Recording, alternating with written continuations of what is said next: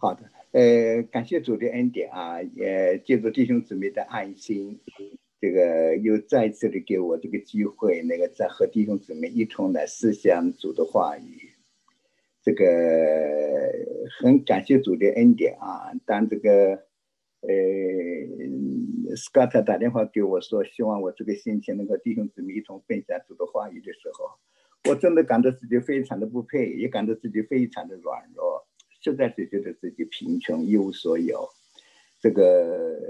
但是呢，因为是的，当然后来我也觉得，我说是吧，你能不能给我一点祷告吧？结果感谢主的恩典，我刚刚跪到主的面前，好像里面很受责备，是吧？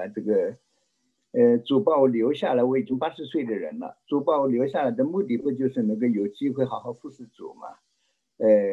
所以就靠着主的恩典，所以这一次又来的和弟兄姊妹一同思想，希望弟兄姊妹为我祷告啊，求主是怜悯，在这样的一个环境里面，让我们一同来思想主的话语，好吧？我们还是一同来到主的面前做一个祷告。主啊，我们感谢赞美你的恩典。求你的宝血再次击中我们，用你的宝血在我们的思维划定界限，不允许仇敌在这里有任何的搅扰。你保守我们的心单单的向着你。亲爱的恩主啊，我感谢赞美你的恩典，为着教会的需要，为着弟兄姊妹们的需要，求你可怜你的仆人，求你怜悯你的仆人，求你再次用你的宝血接近他，接近这个器皿，除去他里面所有一切的不洁，一切不属乎你的，在我里面彻底完全的除净，使我成为圣洁和主有。主啊，我感谢赞美你。我软弱，但是主你刚强；我无有，但是你富足。你很清楚地告诉我们，不是依靠势力，也不是依靠才能，依靠耶和华的灵，方能成事。主啊，就求你的灵与我们同在，充满在我们的中间。虽然我们现在还不能实体的在教会里面聚会，我们个人在自己的家里面，但是主啊，我们感谢赞美主，你是以马内利的主，你是不受时间地点限制的主。求主祝福每一个在线上在家里面的弟兄姊妹，求你用你的宝血把每一个家庭环绕包围起来。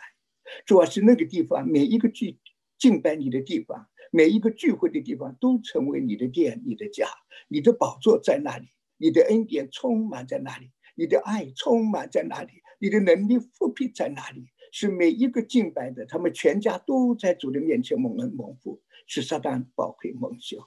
主啊，我们感谢赞美主的恩典，我们求你施恩怜悯。主啊，感谢主的恩典，你是不在乎奔跑的，也不在乎怜悯的，也不在乎定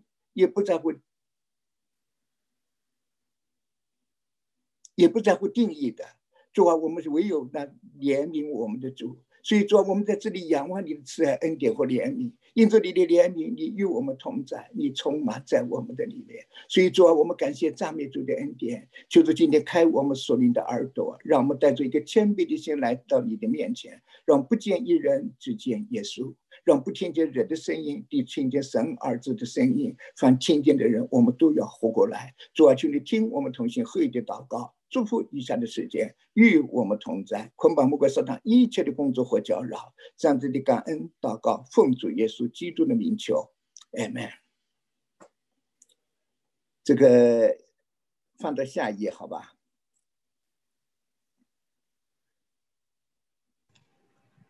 您的下一页是指什么？哦，我发给你们的你没有打上去啊？那您等半分钟。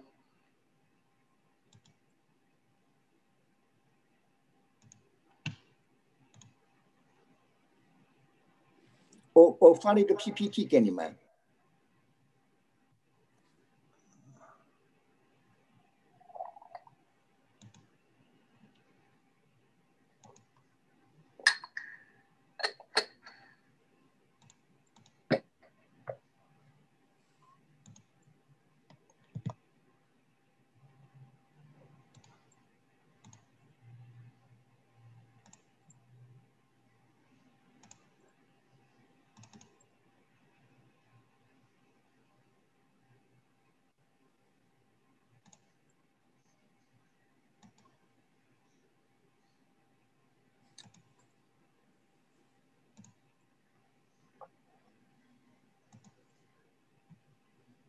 您是说这个吗？是，就是这个，谢谢。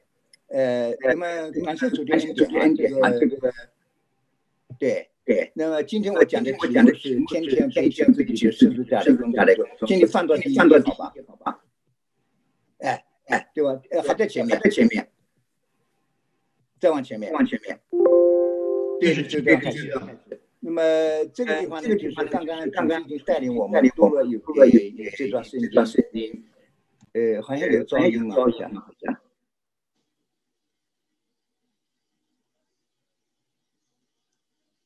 是这段圣经的启示录18章第4节和启示录11章第15节。我的民啊，你们要从那城出来，免得与他一同有罪，受他所受的这样。世上的国成了我主基督的国，他要做王，直到永远，直到永远。所以弟兄姊妹，这是启示录第18章第4节。使徒约翰在巴摩海岛，他听见从天上有声音呼叫出来说：我的民啊，你们要从那城出来，免得与他一同有罪，受他所受的灾殃。那弟兄姊妹，这里是神对他的百姓呼叫说：我的民啊，你们要从那城出来。那么弟兄姊妹，这是什么城呢？是哪一座城呢？如果弟兄姊妹去看启示录第17章的话，我们就会发现，在17章使徒约翰在巴摩海岛听见有天使对他说：你来，你上到这里来。就换句话说，使徒约翰一下子他的灵被提到天上去了，然后神就让他看见什么呢？看见一个妇人。这个妇人打扮得非常的漂亮，穿得非常的都是金银，身上都是金银宝石，极其的美妙，而且手上拿个金杯，对吧？但是神告诉我们说，这个妇人是个大淫妇。然后接下来是他的头上，他头上一个帽子，上面写着大巴比伦的奥秘。所以这个让使徒约翰看见的是一个妇人，这个妇人是个淫妇。他喝醉了地上所有君王这个商人的酒，对吧？最东最西倒的世人都喝醉他杯中的这种误会的酒，对吧？这个就是一个城，是巴比伦城，对吧？今天我主要的重点不是在讲启示录，但是我希望弟兄姊妹能够注意，就在这里有一座城是巴比伦城，这个巴比伦城是淫妇所预表的，对吧？那么这座城是巴比伦城，同时怎么样？也就是下面第11章启示录11章第15节，世上的国，这个巴比伦城就是那个国度，就世上的国。那世上的国和我主耶稣基督的国，他要做完，世上的国成了我主耶稣基督的国，他要做完直到永远，永远。那弟兄姊妹有没有发现？在这里神借着使徒约翰在巴摩海岛所看见的，给我们有一个启示，一个是世上的国，一个是主耶稣基督的国。世上的国要过去，有一天成为主耶稣基督的国，而主耶稣基督要做完直到永远。那么这个世上的国是什么国呢？就是那个巴比伦城，是吧？那么这个世上的国，这个世上的原文和约翰一书第二章第15节，你们不要爱世界和世界上的事，因为若有人爱世界，爱父的心就不在他的里面了。这世界上的事就如肉体的情欲、眼目中的情欲，并今生的骄傲，这些都不是从神来的，都是从世界来的。这世界和其上的情欲都要过去，唯有遵行我天父旨意的，却要永远长存。这个世上就和那个约翰一书第2章第15节的那个世界是同一个字，所以英文圣经就翻成这个世界的国。那么同样的，弟兄姊妹还记得吧？约翰一书第5章，对吧？第13节还是16节，我记不清楚了，对吧？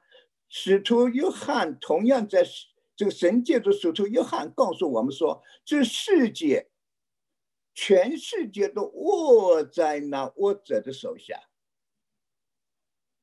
弟兄姊妹，这个世上的国，换句话说，这个国的国王是到了约翰福音第12章、约翰福音第14章、约翰福音第16章，主耶稣基督3次讲到世界的王。这个世界和约翰一书第2章15节和约翰一书第5章第16节那个世界都是同一个字。换句话说，这个世上的国的国王是谁呢？这个世界的国王是谁呢？就是那个执政的、掌权的、管辖这幽暗世界的，是同一个字啊，幽暗世界的，在空中所领起的恶魔。以弗所书第2章告诉我们，这世上的国就是世上的国王，就是现今在悖逆之子心中运行的邪灵。所以弟兄姊妹，你看见里面有2个国度，一个世上的国，一个基督的国。这个世上的国是一个大淫妇所预表的，这个世上的国是巴比伦城所预表的。那主耶稣基督的国呢？我们到18章、19、21章启示录就发现，对吧？使徒约翰同样在巴摩海岛看到新天新地从天上降下来了，对吧？他也看见了一座城，那座城是什么呢？是耶路撒冷城，是吧？他也看见了一个妇人，这个妇人是什么呢？是基督的心腹，是指着教会说的。弟兄姊妹看见了没有？一个世上的国，它是一个大淫妇所预表的，这个世上的国是巴比伦城所预表的。主耶稣基督的国是新天新地耶路撒冷城所预表的，也就是他有一个心腹，有一个心腹是基督的教会所预表的。所以弟兄姊妹，我们基督徒和神之间的关系，我希望我们在线上的每一个弟兄姊妹真的好好去想一想看，我和神的关系到底是什么？我做基督徒做了这么多年了，在约翰福音第1章，当实习约翰有一天就在那里实习的时候，他忽然看见主耶稣基督走过，是吧？他马上就说看了神的羔羊，除去世人罪孽的。当时立刻就有2个门徒就起来跟随主。当主耶稣看见这两个门徒跟随他的时候，他就回过头来问这2个门徒说：“你们要什么？”我想弟兄姊妹，你们有没有想过，我们的主耶稣复活3天以后，我们蒙恩得救以后，我们到底信主，我们到底是要什么？我希望我们在现在的每一个好好想一想，我到底信主信了这么多年，我在这里追求的是什么？我得的是什么？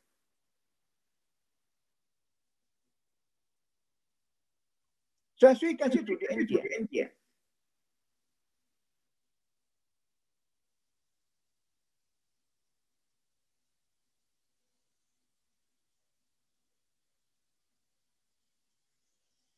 主耶稣基督为了爱我们的缘故，他取了奴仆的形象，成为人的样子。既有人的样子，他就自己卑微，存顺服，以至于死，却死在十字架上。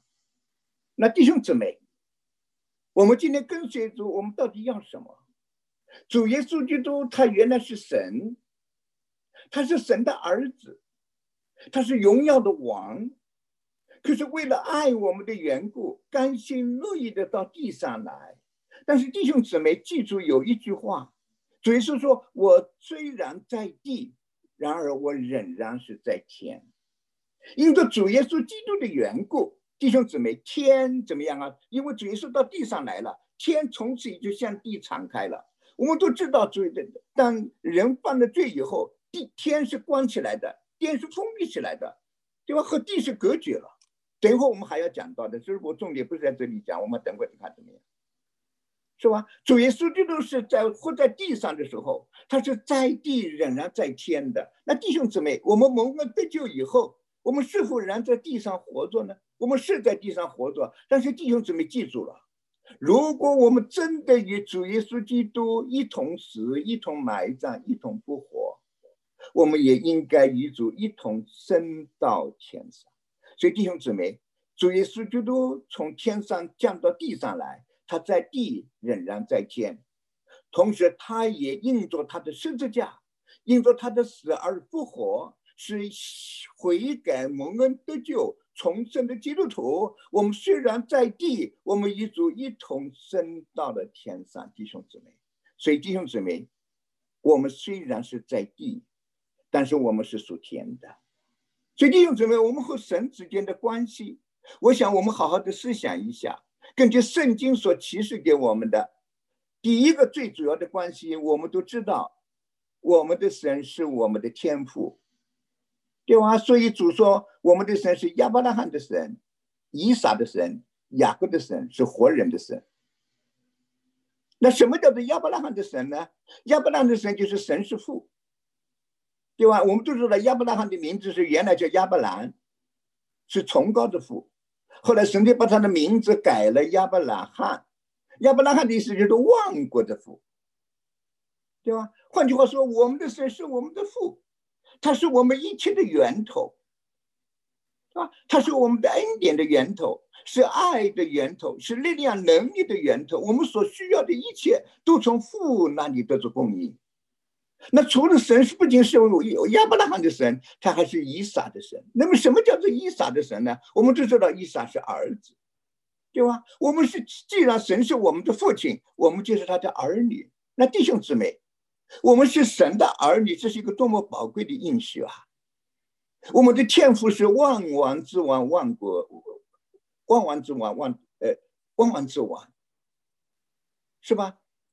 他拥有天地所有一切都是属于他的，对吧？我记得有一次我在南京的时候，对吧？我的弟兄姊妹他们很有爱心，听说我退休以后，他们就很为我担心，对吧？后来我就说，我说弟兄姊妹，我说你们放心，是吧？我说我的父是天父，他富足的很。我说你们绝对放心好了。结果有一个弟兄，他是从美国回去的，那天都不晓得为什么他在美国，他也回到大陆去办有什么事，他也来参加聚会了。他在后面就叫起来了，他上面就叫你是富二代。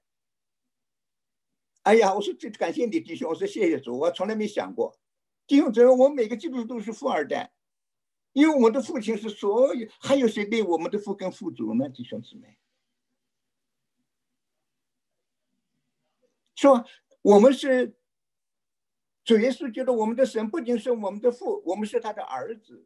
而且什么叫雅各的神呢？我们都知道雅各原来是个诡诈的人，是个负义的人，对吧？他欺骗自己的父母亲，他欺骗自己的父亲，欺骗自己的哥哥，对吧？是一个极其诡诈的人。但是神拣选了他，神要把这个雅各这条虫变成以色列，成为属灵的王子，天国的王子，与神一同统治，与神一同做王。所以神不能允许他这样的诡诈，他就把雅各带到了拉班的家里面，在那里受了整整20年的对付，20年的造就。雅各在雅各从巴旦亚兰他舅舅的家里面回来之前，他从来没有承认过这位耶和华神是他的神。这个神只是他祖父亚伯拉罕的神，这个神只是他父亲以撒的神，从来没有成为雅各的神。直到他从巴旦亚兰回来以后，在雅布渡口在那里和神摔跤，结果因为他的肉体太强，神都没有办法扭过他，神没有办法，最后只好摸到他大腿窝一把。结果他大腿窝一摸，他人骨整个软了，他就瘫下来，就靠在这个耶和华神的身上。他就抱住这位神说：“你不祝福我就放你走。”神就说：“你叫什么名字？”他说：“我叫雅各。”他不要再叫雅各了，你叫以色列。所以等到雅各回到示剑地的时候，他就筑了一座坛，那座坛就叫做以色列神的坛。从那个时候开始，亚伯拉罕的神、以撒的神也称为雅各的神。所以雅各的神是带领我们从变为王子的过程，是一个被破碎、被造就、被摧毁的过程。所以我们所信的神是亚伯拉罕的神，是以撒的神，是雅各的神，也是活人的神。我们都知道在神的面前只有两种人，一种活人，一种是死人，对吧？在基督里面因着信而重生悔改，蒙恩得救，对吧？有了主耶稣的成为他的救主，有基督的生命在他的里面，有圣灵在他的里面，这种人在神的面前都是活人，所以在基督以外都是死人。所以我们的神是活人的神，我们的神是坐在宝座上的。弟兄姊妹，感谢主的恩典，刚刚主席带我们读了诗篇第16篇。耶和华我的神，我求你保佑我。这是大卫的祷告，求你保佑。为什么因为我的心投靠你。弟兄姊妹，我们的心有没有投靠耶和华？如果我们的神是我们的父，我们是他的孩子，我们的心应该投靠他，对吧？然后下面一句非常宝贵的话：以别神代替耶和华的，他的愁苦必要加增。在哥林多前书还有一处圣经，对吧？是保罗圣灵借着保罗劝勉哥林多的教会的，对吧？恐怕你们失去了像基督所存纯义清洁的心，免得你们心偏于邪，就像蛇用诡诈诱惑了夏娃一样。弟兄姊妹，我们的心很容易偏邪，我们的心有没有向着主耶稣基督？我们的心有没有真正的向着我们的神？我们的神是我们的父，我们是他的儿子。弟兄姊妹，我们和神之间的关系，除了父子之间的关系以外，还有主仆之间的关系，对吧？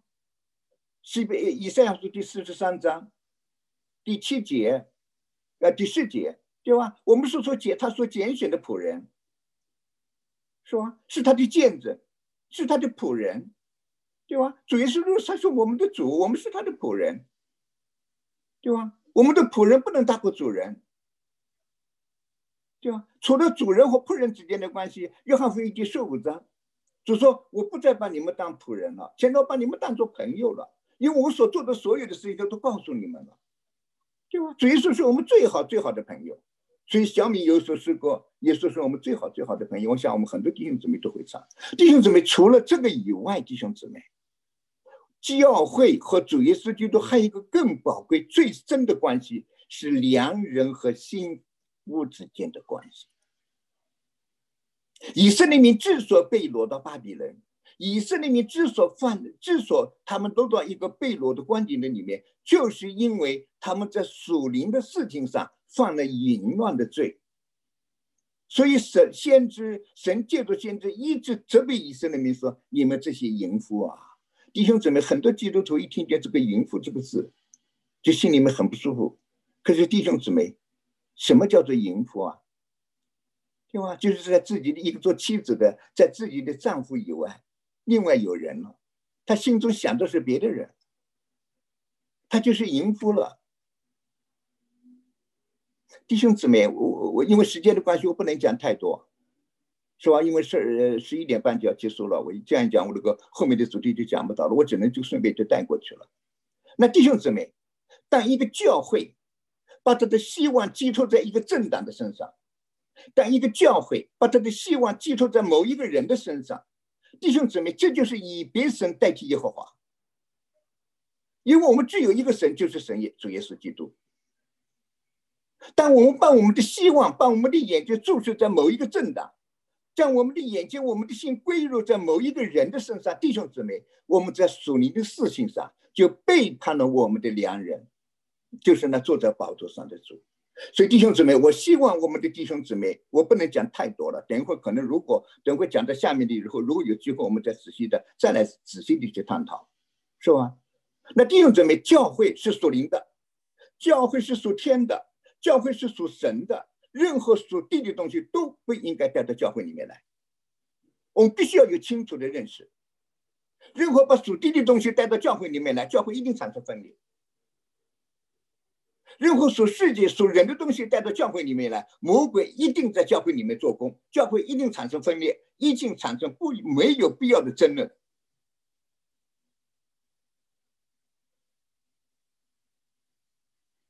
对吧？这是我个人的一点点的观点。希望我们弟兄姊妹把圣的、属的、属灵的、属肉体的、属天的、属地的、属神的、属世界的，彻底的完全分割开来。神一再的教导我们说，你们务要从他们中间出来，不要沾染不洁净的物与他们分别，我就收纳你们，你们要做我的儿女，我要做你们的父。弟兄姊妹，神一直在呼召他的儿女们分别，你们要分别为圣归我，你们要从世界分别出来归我。弟兄姊妹，神从来没有在美国对教会下这么重的手。这么多年来，借着这一次瘟疫，所有美国的教会全部都关门了。可是很多弟兄姊妹他们没有从这个关门的事上接受教训，因为神一直说你们要分别，你们要分别。可是我们就太爱世界了，对吧？我们的心就归到世界，对吧？诗篇16篇讲得很清楚，耶和华是我们的产业，是我们杯中的分，我们所得着的，求你为我们持守。你用神量给我们的地界，坐落在佳美之处，我们的产业实在是美好。求你用你永生的道指引我，因为在你的面前有满足的喜乐，在你的右手中有永远的福乐。弟兄姊妹，我们是属主的，我们虽然在地，但是我们是属天的。我们千万不要再做魔鬼撒旦的诡计，把属地的东西带到教会里面来。当然等会我们还要讲到的，我们在地上有地上的一个公民的本分，我们在地上作为一个公民，我们有我们的职责，对吧？但是总之一句话，地上的东西不能带到属灵的事情上来。所以我今天这个部分我暂时就分享到这里，好吧？下面再看，放到下面一页。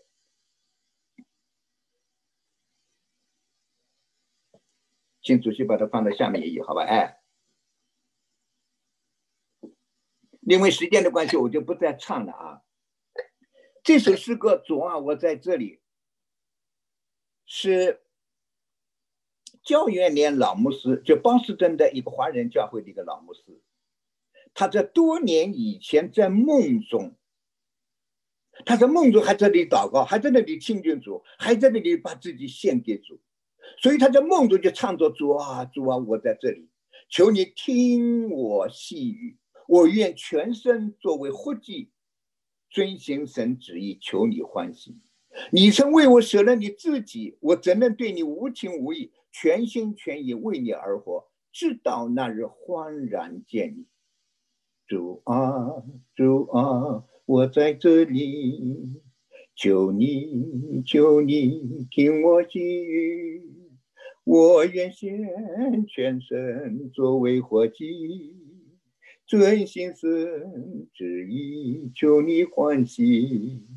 你曾为我舍了你的自己，我怎能对你无情无义，全心全意为你而活，直到那日焕然见你。我们都知道这首诗歌，教元年老牧师老弟兄在灵里面祷告亲近主的时候，把自己奉献主的时候，他是借着以赛亚书第6章，神向以赛亚呼唤说，我可以差遣谁呢？但以赛亚看见耶和华坐在殿中的宝座上的时候，他夫妇敬拜在神的面前，我是最终不洁净的，我也住在不洁净人的中间。然后听见神呼召说，我可以差遣谁呢？以赛亚就存着一个敬畏的心，恐惧战兢，夫妇在主的面前说，我在这里，请差遣我。我想这是一个老仆人在梦中，在祷告中，他仍然亲近主，把自己奉献给主。他愿意把自己的一生献给神作为活祭，是吧？愿感动老仆神，神感动老仆人的灵，今天加倍感动我，也感动在线上的每一位弟兄姊妹，我们都能够对主有个对主的呼召说，我可以差遣谁呢？我们都愿意谦卑匍匐在主的面前说，主啊，我在这里，请差遣我。然后再翻下一页，下面第2、第3节是王永新老牧师在参加焦元年老牧师的葬礼的时候，那弟兄姊妹就放了第1节，就是主啊，我在这里那个第1节焦元年所写的诗歌。那么王永新老牧师听了以后非常的感动，他回去了以后就把第2、第3段就补上了。主啊，主啊，主啊，主啊，我在这里，求你，求你听我细语，我甘愿不再满足自己，只求你成全我这心意。你生命完成了父神之意，我怎敢骗你半途放弃？主，我专一随你脚走，直到那日焕然见你。第3段，主啊，主啊，我在这里，求你，求你听我细语，我可想那日快速临近，教会吗？欢欣因你在你，你引领众生途走过艰辛，我怎可不朝标杆前行？帮我希望你的旨意，幸福转成焕然见你。弟兄姊妹，愿感动神老仆人的灵，今天感动我们，让我们甘心乐意的把自己作为一个活祭奉献在主的面前。我们不再满足自己，我们追求神的喜悦，追求满足主的心。主耶稣都快要来了，我们有没有预备好自己，准备迎接我们的主？在希伯来书第4章第36节，你们必须忍耐，因为等你们行完了神的旨意，就必得着神所应许的。因为还有一点点的时间，那要来的必要再来。当新妇她的装饰预备好了以后，2人就要来接引他的新妇回到天家去。但愿我们在线上的每一位弟兄姊妹，我们今天已经预备好了，准备参加羔羊的婚宴。弟兄姊妹，我们如果参加羔羊婚宴的人是有福的，好吧？谢谢主的恩典，借助这2首诗歌做一个前言，和弟兄姊妹一同分享。弟兄姊妹，我们是属天的，我们虽然在地，但是弟兄姊妹，我们已经一同与主升到天上了。所以哥罗西书第3章第1节很清楚的告诉我们说，你们若真的与主一同复活，就当求天上的事，因为在那里有我们的主耶稣基督坐在父神的右边。我们的主坐在我们父神的右边，他天天背负我们的重担，为我们担求。不要思念地上的事，要思念天上的事，因为你们已经死了，你们的生命与基督的生命一同藏在神的里面。基督就是你们的生命，但基督显现的时候，我们要与基督一同显现在荣耀里。弟兄姊妹，何等宝贵的应许！弟兄姊妹，在约翰一书第3章第1节很清楚看到神的爱是何等的长阔高深，这爱是多么的奇妙，我们竟为成了他的儿子。我们真是他的儿子，将来如何我们现在还不知道，但是在这里神给我们一个宝贵的应许，等到有一天主显现的时候，我们要遇见主的时候，我们必定会像主的弟兄姊妹。下面接着还有一个更宝贵的一句话提醒我们，凡有这指望的，就当追求圣洁，因为我们的父是圣洁的，是完全的。所以弟兄姊妹，我们今天在地上该怎么来活着？我们怎么分别为圣？我们如果真的与主一同死、一同埋葬、一同复活的话，我们今天应该与主一同升到天上。弟兄姊妹，求主怜悯我们，让我们的心不要再被世界所牵引了，不要再被别的神所占领，别的东西所占领了，让我们的心好好的归向主吧。让我们不要再做魔鬼的诡计。弟兄姊妹，我们的主活着，他是永远活着的主。主的希望不是在地上要建立一个美国，他在地上要建立一个教会，建立神的殿、神的家，建立一个国度。弟兄姊妹，我们真的能体会主的心吗？所以以弗所书第4章讲得很清楚，你这睡着的人啊，当醒过来，从死里复活，基督就要光照你了。弟兄姊妹，我们真的不能再打盹睡觉了，我们应该警醒了，我们不要再糊涂了，对吧？我们为着某一个人沮丧，为着某一个人心里面感到灰心。弟兄姊妹，我觉得我前2次因为我牙齿拔了，我这是靠着主，没有上面没有牙齿的，是吧？所以我从世界上，我从今年的1月份开始，我说所有的教会的侍奉、团契的侍奉都停了，因为我讲话讲不清楚。就感谢主的恩典，连我这个牙医都说下面，他说真感谢主，他你怎么会没有牙齿讲话还那么清楚的，是吧？所以当 Scott 来叫我的时候，我真的我说主啊，这怎么办呢？没有牙齿。那么感谢主，既然 Scott 也觉得我讲话还是能听得清楚，那我就靠着主的恩典，对吧？今天就来和弟兄姊妹一同分享。弟兄姊妹，我们真的主来的日子已经近了，你不觉得吗？我们的神在借着自然界，借着社会，借着我们周围的各种各样的生活，在那里提醒我们，主来的日子已经近了。弟兄姊妹，你不觉得我们的孩子们很可怜吗？他们以后怎么办啊？弟兄姊妹，为了我一想到我们的孩子，我心里面就有时候非常的负担特别的重，因为我岁数已经大了，80岁了，对吧？和孩子们交通真的是很困难，语言上有困难。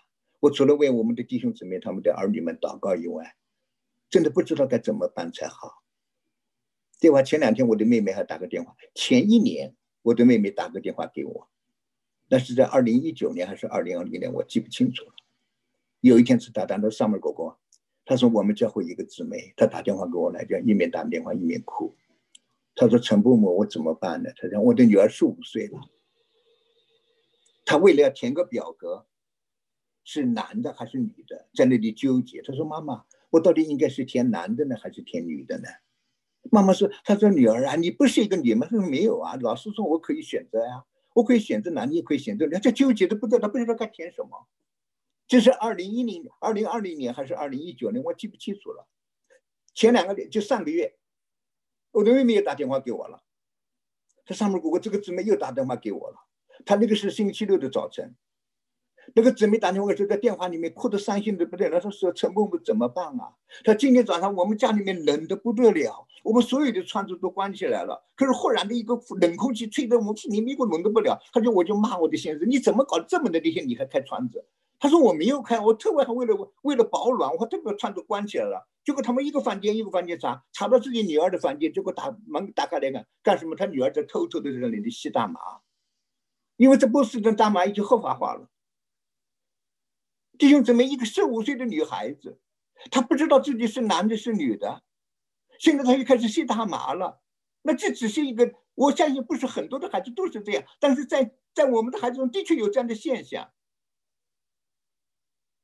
就有一个爱主的弟兄姊妹，他的儿子因为变性，一定要变性，男的变成个女孩子，对吧？而且网上都教他你怎么自杀，哪一种自杀是最轻松，时间最短。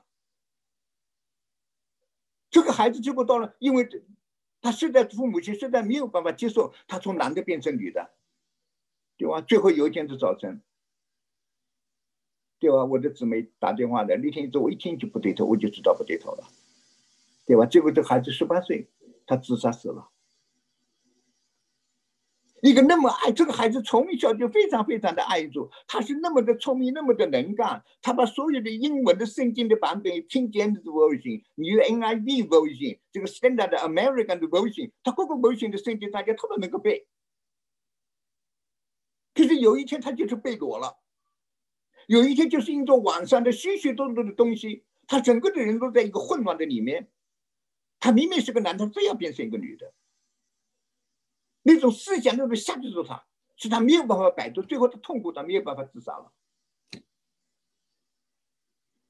弟兄姊妹，我们不要再为这个世界去那个了，我们好好讲讲，我们的教会，我们每一个家庭怎么好好为着主而活着，怎么把我们的儿女带到主的面前，让他们从小有重生得救的生命。不是说我们每个礼拜天把孩子带到教会里面做个礼拜就完了，我们要负责我们的孩子他们的生命，他们是否重生得救了，神的灵在不在他们的里面，基督的生命在不在他们的里面。弟兄姊妹，如果他是个真正蒙恩得救的人，我们可以放心的把他们交在主的手里。好吧，弟兄姊妹，我觉得第一段，今天我第一个要分享的就是，弟兄姊妹，教会是属神的，是属天的，属灵的。任何属地的东西、属世界的东西、属人的东西都不应该待在教会里面。当然，等会我还要讲的，对吧？因为时间的我暂时，弟兄姊妹，我们必须分别为圣。我们今天究竟为什么而活着？我们今天究竟要得着什么？弟兄姊妹，圣经里面有哪一个教导我们要改变这个世界？这个世界要被毁灭，圣经是告诉这个世界要被毁灭，你们从那个中间出来。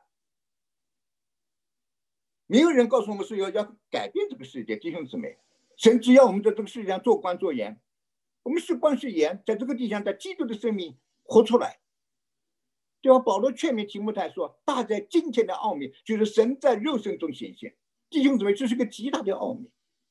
那弟兄姊妹，主耶稣基督已经升天了，那么神在肉身中显现是由谁来完成呢？由我们在线上的我们每一位爱主的弟兄姊妹，我们每一次走十字架的路，我们每一次跟随主，愿意破碎自己，让基督的生命从我们的身上显明出来，让基督的爱在我们身上显明出来，让基督的圣洁、基督的良善，借助我们神的儿女在地上活着的时候，愿意舍己，愿意跟随主，将生命表明出来，就是神在肉身中显现。弟兄姊妹，这个工作托付给我们在线上的每一位弟兄姊妹了。弟兄姊妹，我们要起来，对吧？跟随主往前走。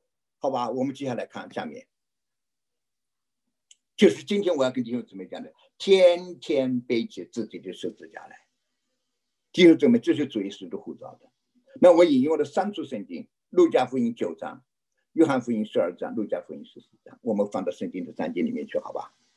路加福音第9章第23、24节，弟兄姊妹，我想这一处的圣经很多弟兄姊妹都会背，我们来仔细的好好对这一处圣经，我们好好的仔细想一想啊。耶稣又对众人说，若有人要跟从我，就当舍己，天天背起他的十字架来跟从我。弟兄姊妹，你们有没有发现，若有人跟从我是一个条件句？那主为什么对众人说，就包括我们今天在线上的每一位弟兄，若有人要跟从我，那换句话说，这里主给我们有自由选择的权利，他不强迫我们来跟从他。主说你可以选择，你可以选择跟从我，你可以选择不跟从我。所以弟兄姊妹，我们和主耶稣基督的关系是取决于我们个人和神之间的关系，没有任何人可以代替任何人的。感谢主任，有个神的老仆人讲得很好，他在神的家中只有父和儿子，没有孙子，对吧？今天我们跟从主是取决于我们自己愿不愿意。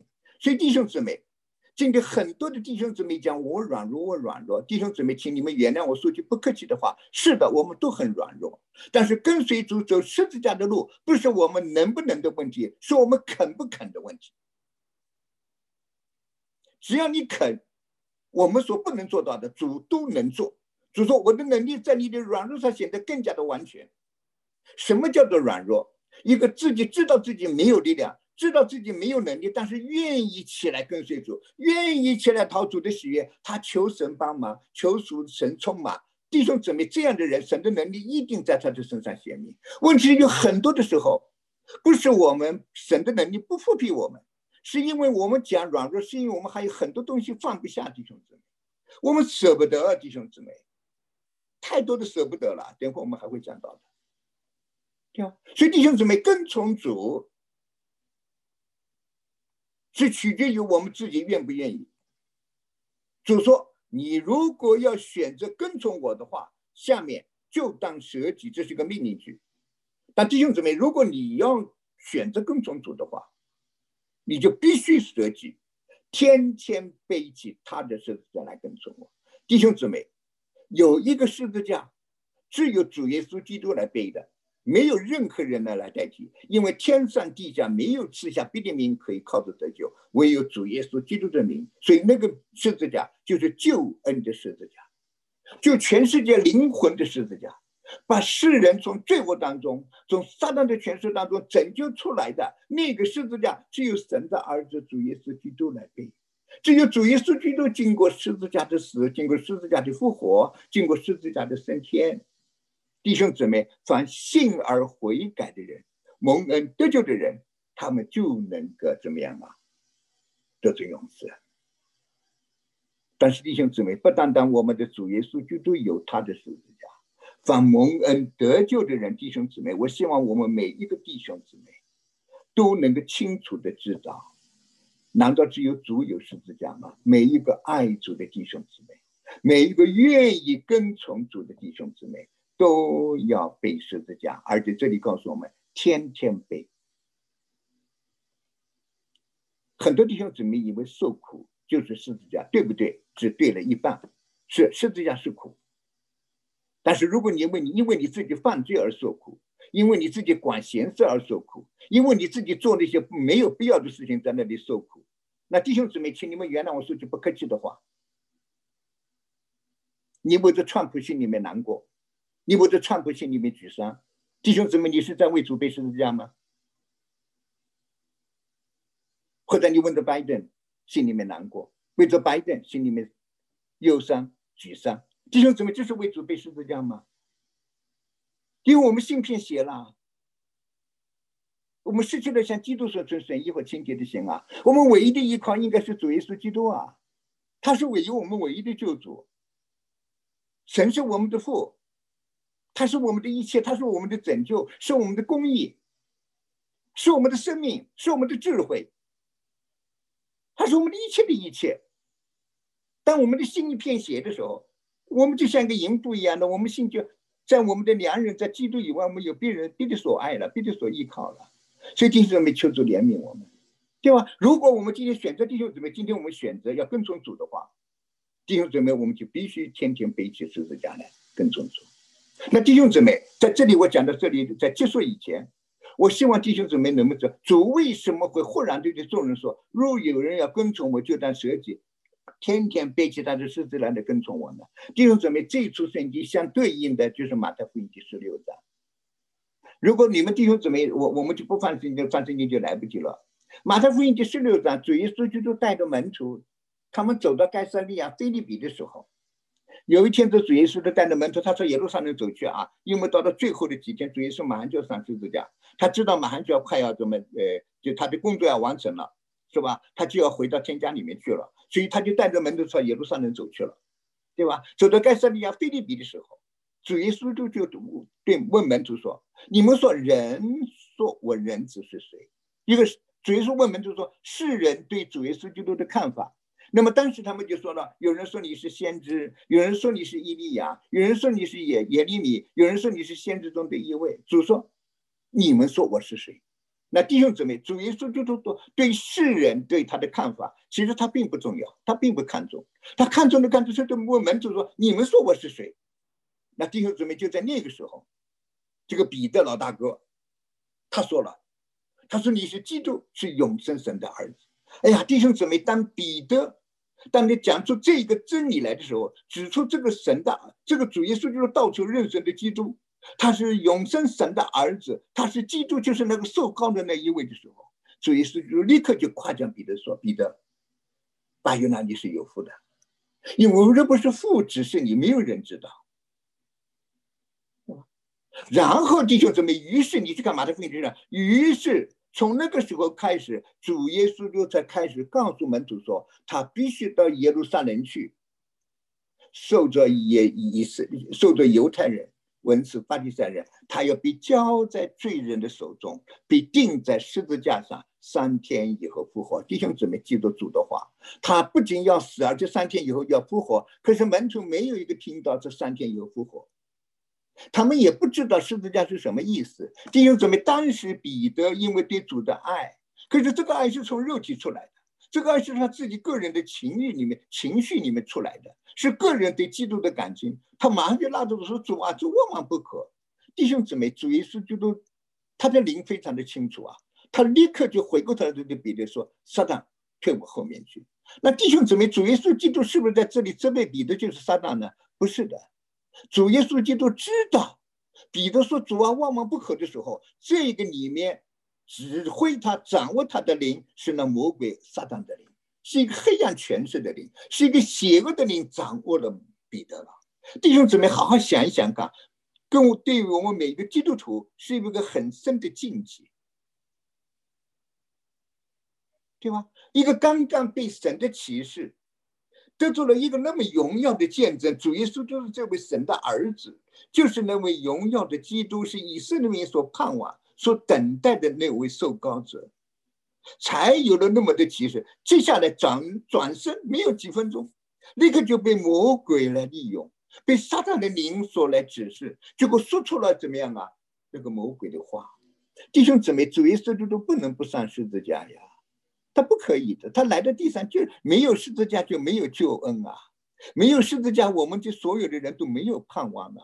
结果这样的一个主所爱的彼得，也爱主的彼得，居然被魔鬼来利用了，拦阻主耶稣基督上十字架。弟兄姊妹，今天我们在教会的里面有多少彼得呀？我们都是非常爱主的弟兄姊妹，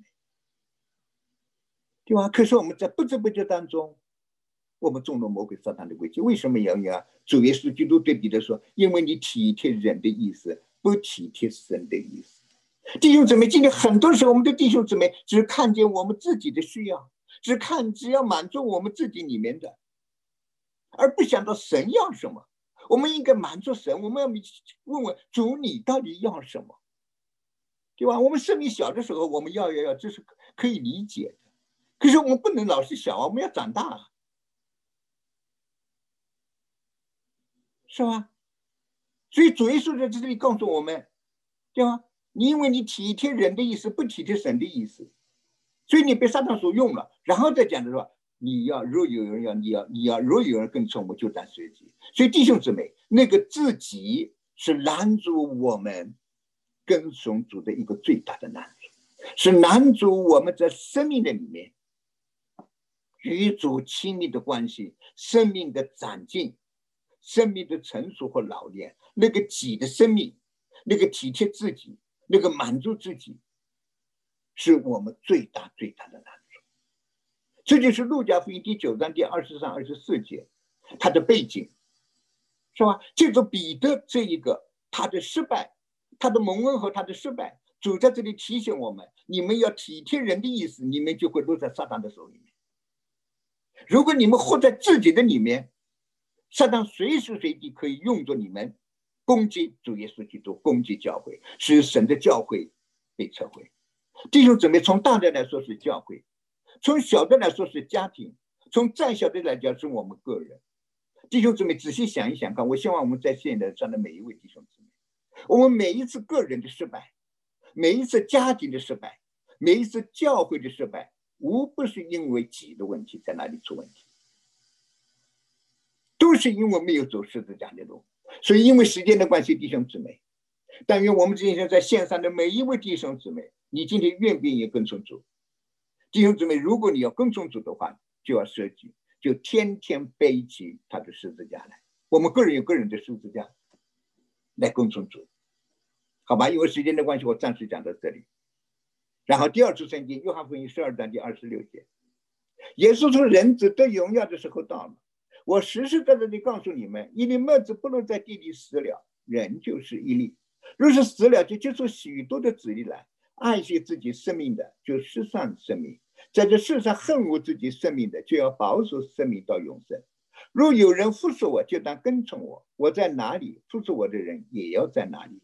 若有人服侍我，我父必尊重他。”这是主耶稣基督在约翰福音第12章23节又再一次的提到了背十字架。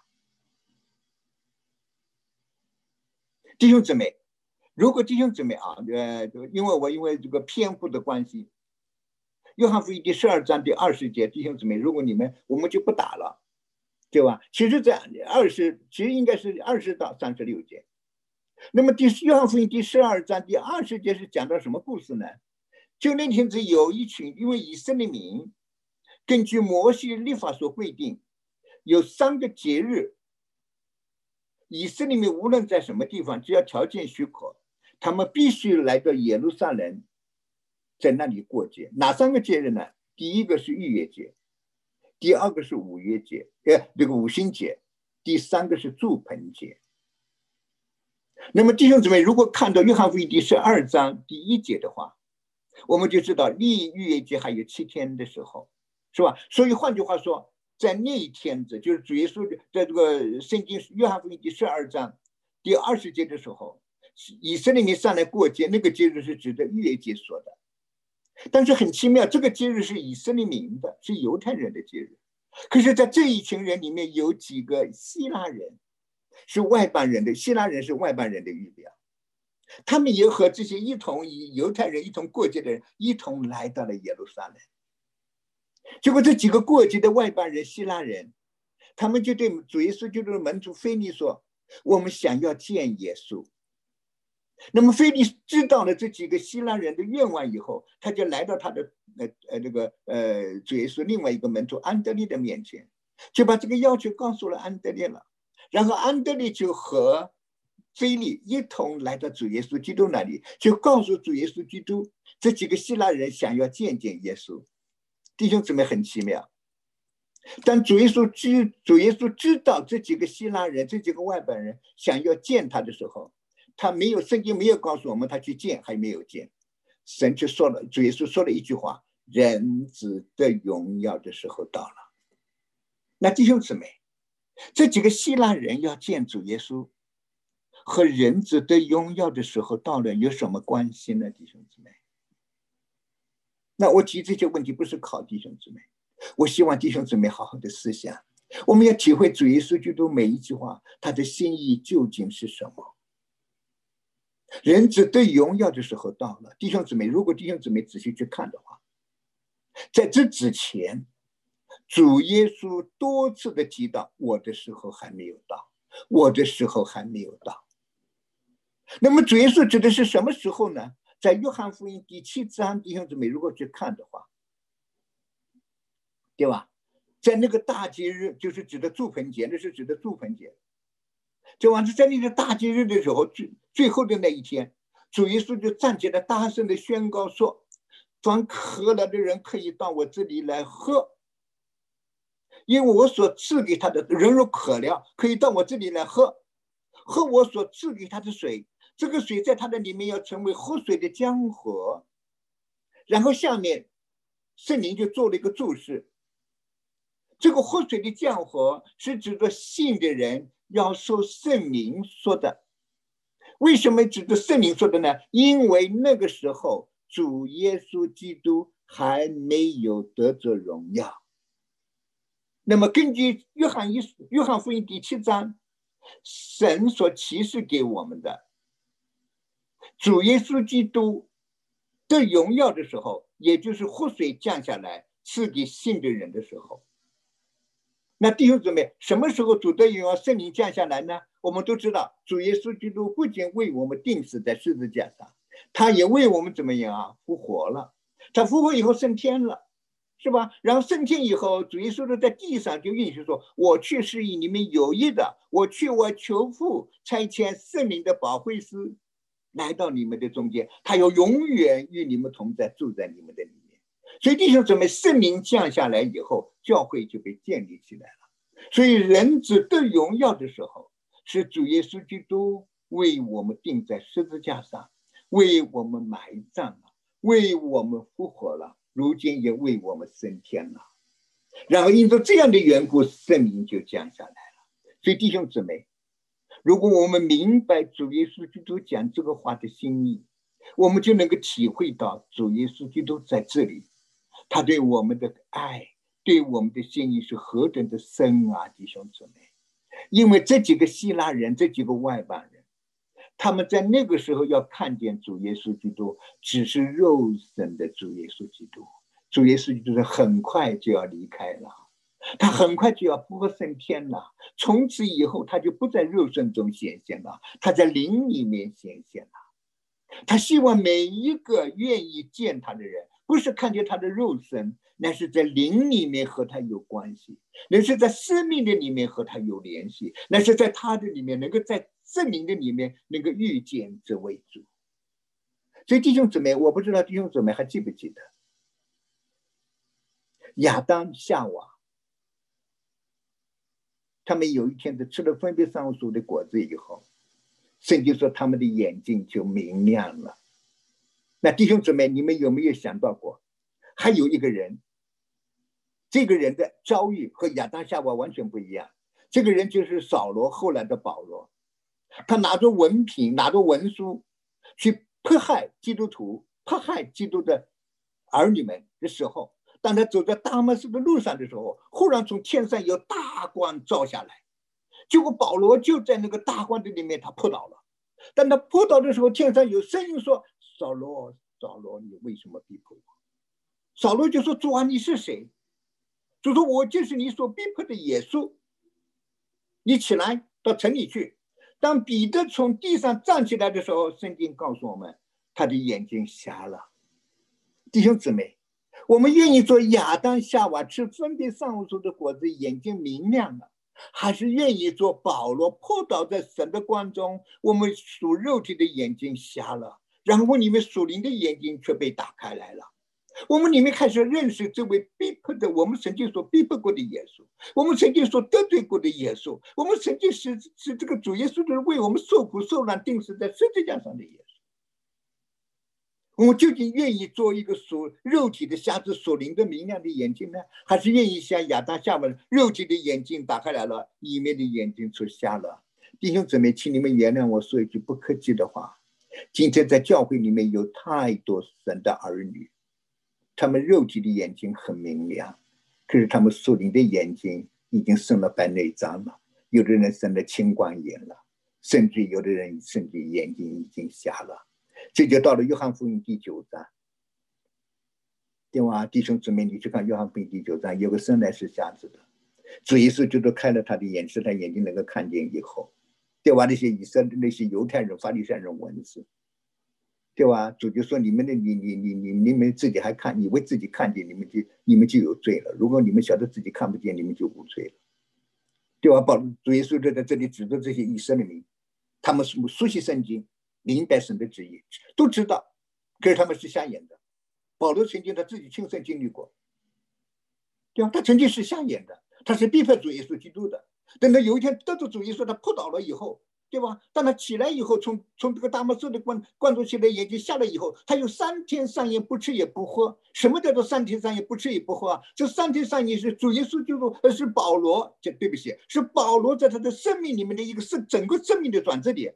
因为就在那3天3夜里面，保罗与主一同死，一同埋葬，一同复活。所以当神主耶稣就打发亚拿尼亚来见保罗的时候，按手在保罗的眼睛上面的时候，保罗的眼睛上面有鳞片下来，他的眼睛打开来了。他不仅灵里面的眼睛被打开来了，他肉体的眼睛随着灵里面的眼睛也打开来了。所以保罗以后他所看见的，保罗以后他所得着的，他说不是从人来的，对吧？不是从书本上来的，是从神的启示来的。他被带到了亚勒伯的旷野，对吧？亚勒伯旷野有3年半之久，他在那里单单的朝见神，他被带到天上去，听见了隐秘的言语，对吧？他所启示的是神直接将自己的儿子启示给他。弟兄姊妹，这是一个何等宝贵的。所以弟兄姊妹在这里同样的，对吧？那么很显然的，这几个希腊人，他们不仅来的想见主耶稣基督，而且他们里面有一个愿望，希望能够像以色列人一样，他们能够服侍主。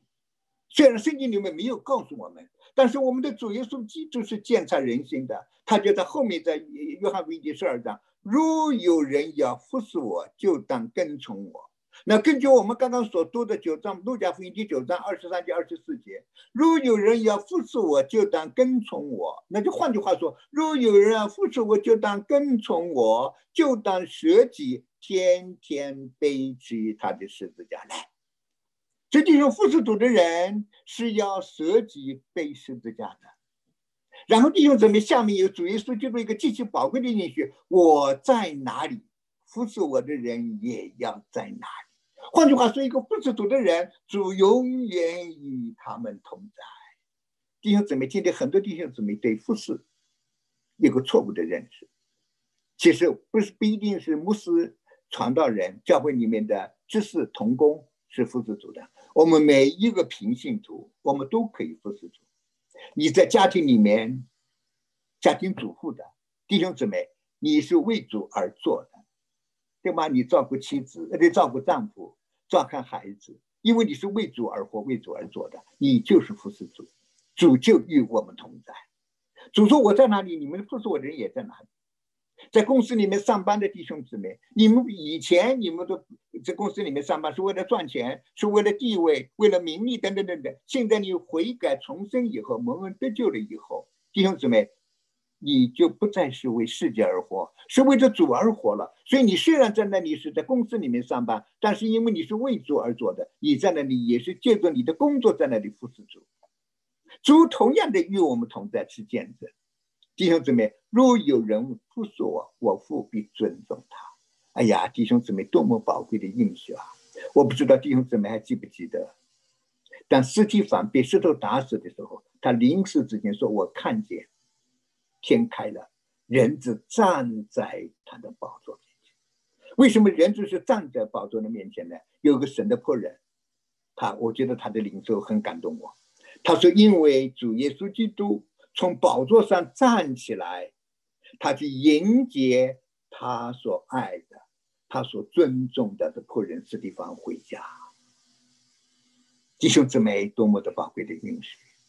那弟兄姊妹，今天因为时间的关系，我们没有我就正好能够做一个总结了。弟兄姊妹，很多弟兄姊妹都对服侍主理解的错误。弟兄姊妹，我只能说，服侍主，第一，今天根据约翰福音第12章告诉我们的，服侍主的根基。今天很多弟兄姊妹服侍主服侍的不好，对吧？当然服侍离不开工作，对吧？什么叫做神的工作？这个我没有时间再讲了，对吧？今天我重点就讲服侍。弟兄姊妹，服侍主的根基，服侍主的一个基本的原则，第一是跟从主，那就是舍己背十字架。第二，服侍主就是罗马书第12章第1、第2节，这是弟兄姊妹都很熟悉的。若有人，亲爱的弟兄们，我以神的慈悲劝你们，将你们的身体献上，当作活祭，是圣洁的，是神所喜悦的。你们这样的侍奉是理所当然的。不要效法这个世界，只要心意更新而变化，好像你们查验何为神善良、神全、可喜悦的旨意。所以弟兄姊妹，一个服侍的基本，第一个是跟从，第二个是把自己全所有奉献。那么当然第12章，罗马书第12章第1、第2节的那个献祭活祭，是指着利未记的第1章的燔祭说的。那我没有时间再来讲了，是吧？今天已经到11点半，时间已经到了。下面路加福音第10，这我就基本上总结一下，就跟弟兄姊妹就稍微提一提。这是主耶稣基督在路上的时候，有许多人跟从他的时候，他转过来讲：“那么人到我这里来，若不爱我胜过爱自己的父母、妻子、儿女和自己，就不能做我的门徒了。凡背着十字架跟从就不能做。”这是讲到做门徒。弟兄姊妹，前面讲到跟从主，第二个事情讲到服侍主，第三个做门徒。弟兄姊妹，什么叫做门徒？就是效法主，对吧？效法主，学习主，对吧？那个人就叫门徒。弟兄姊妹，如果做门徒，还是要做十字架。那在这里，弟兄姊妹，主是不是要我们不爱父母、不爱妻子、不爱儿女呢？不是的。他举了个例子，他说：“你们要盖一座楼，不坐下来算计花费呢，对吧？”他说：“你们若哪个要盖一座楼，不先坐下算计花费，能盖成不能？”那弟兄姊妹，主要是在这里，首先第一，他是不是要我们不爱父母、不爱妻子、不爱儿女、不爱弟兄姊妹？是不是叫我们也去算一算，我们跟随主要花多少代价？我自己个人的体会，这是我因为快一点啊，因为时间已经到了，再耽误弟兄姊妹几分钟的时间。那弟兄姊妹在这里，我个人认为，所以说为什么用盖一座楼来双飞花用来？因为主耶稣基督为什么到地上来？弟兄姊妹，他到地上来的目的，他是要建立一个神的殿。他是一个工程师，他是一个设计师，是吧？他是一个做成这个工作的那个人，对吧？那我们的门徒就是与主一同来建造神的殿，建造神的家，建造神的教会的人，对吧？这是神的事业。